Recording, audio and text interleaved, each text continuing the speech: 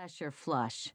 Capsize types, they compete to see who can put on a bigger show. Gaudy, cheap, overdone. You're the opposite.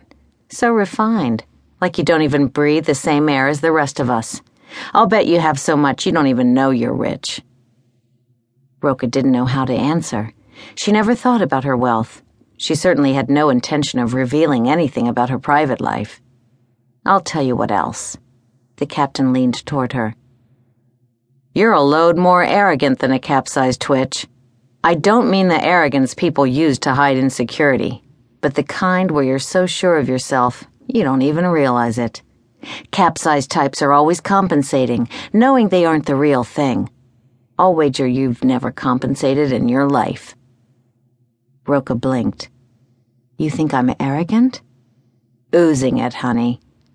Dryly, Roka said, whereas you are humility personified. The captain laughed. Point to you.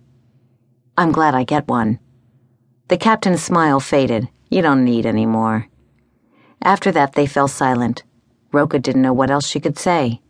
Soon they would reach Skyfall. Sunlight poured over Roka as she and the captain crossed the tarmac of the Skyfall port. Roka felt heavy. The gravity was noticeably stronger than the human norm, and she walked carefully, relearning how to time her steps. The air was rich and fresh, exhilarating in its purity. She breathed deeply, savoring it. No smog, no irritants, no impurities. Actually, that last wasn't true. Clouds puffed the lavender sky, blue clouds. They were lovely, but strange. It meant the water here had impurities that made it blue. She hoped they wouldn't make her sick or turn any part of her blue. The suns were dim enough to glance at. 2 suns. Another oddity. The double star system surely destabilized the planet's orbit. The suns were beautiful, though, a rich gold. The big one hung like a great coin in the sky, half eclipsing its smaller, darker companion. Although both seemed darker than the star type considered ideal for human life, their combined output wasn't noticeably dim. Golden light suffused the landscape. Roka doubted this system had developed naturally. The world had probably been moved here long ago and terraformed for human life. Her distant ancestors, the people of the Ruby Empire, had possessed a remarkable technology, managing feats of astrophysical engineering impossible today. That knowledge had vanished after the fall of the Ruby Empire 5 millennia ago.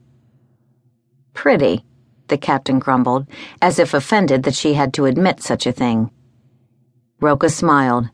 Skyfall captivated her. They left the tarmac and walked through the safety zone around it, out into the plains. Silver-green reeds as high as her hips rippled in every direction, each topped by an iridescent bubble the width of her thumbnail. Leaning over, she touched a bubble.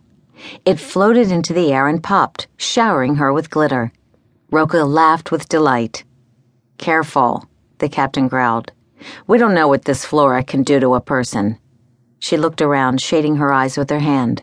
Where is everyone? Good question. Roka surveyed the port. It consisted of little more than the tarmac and a round whitewashed house whose turreted roof resembled a bluebell turned upside down. Sparkling bubbles floated in the air along the path she and the captain had taken through the reeds. The only other motion was a small droid on the tarmac, refueling the freighter. Although the capsized port had notified no one of their travel plans, the captain had been in contact with the computers here. Surely someone human knew they were coming. The captain scowled. This is bizarre. Even an automated port should have someone in charge. A full-sized robot, for flaming sakes. Roka motioned toward the south. Look. About 1 kilometer away, a cluster of white houses with blue or purple roofs showed above the reeds.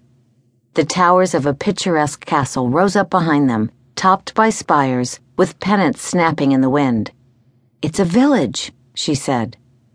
The captain squinted. Or the set for some absurd holovid about our charming past, as if it were romantic to have no central heat or garbage removal. Roka could see what she meant. Idealists nostalgic for an old-fashioned life might have established the village. However, it could also be the real thing, descended from a colony of the Ruby Empire. Many of the lost colonies had survived the 5 millennia of dark ages that followed the collapse of the empire.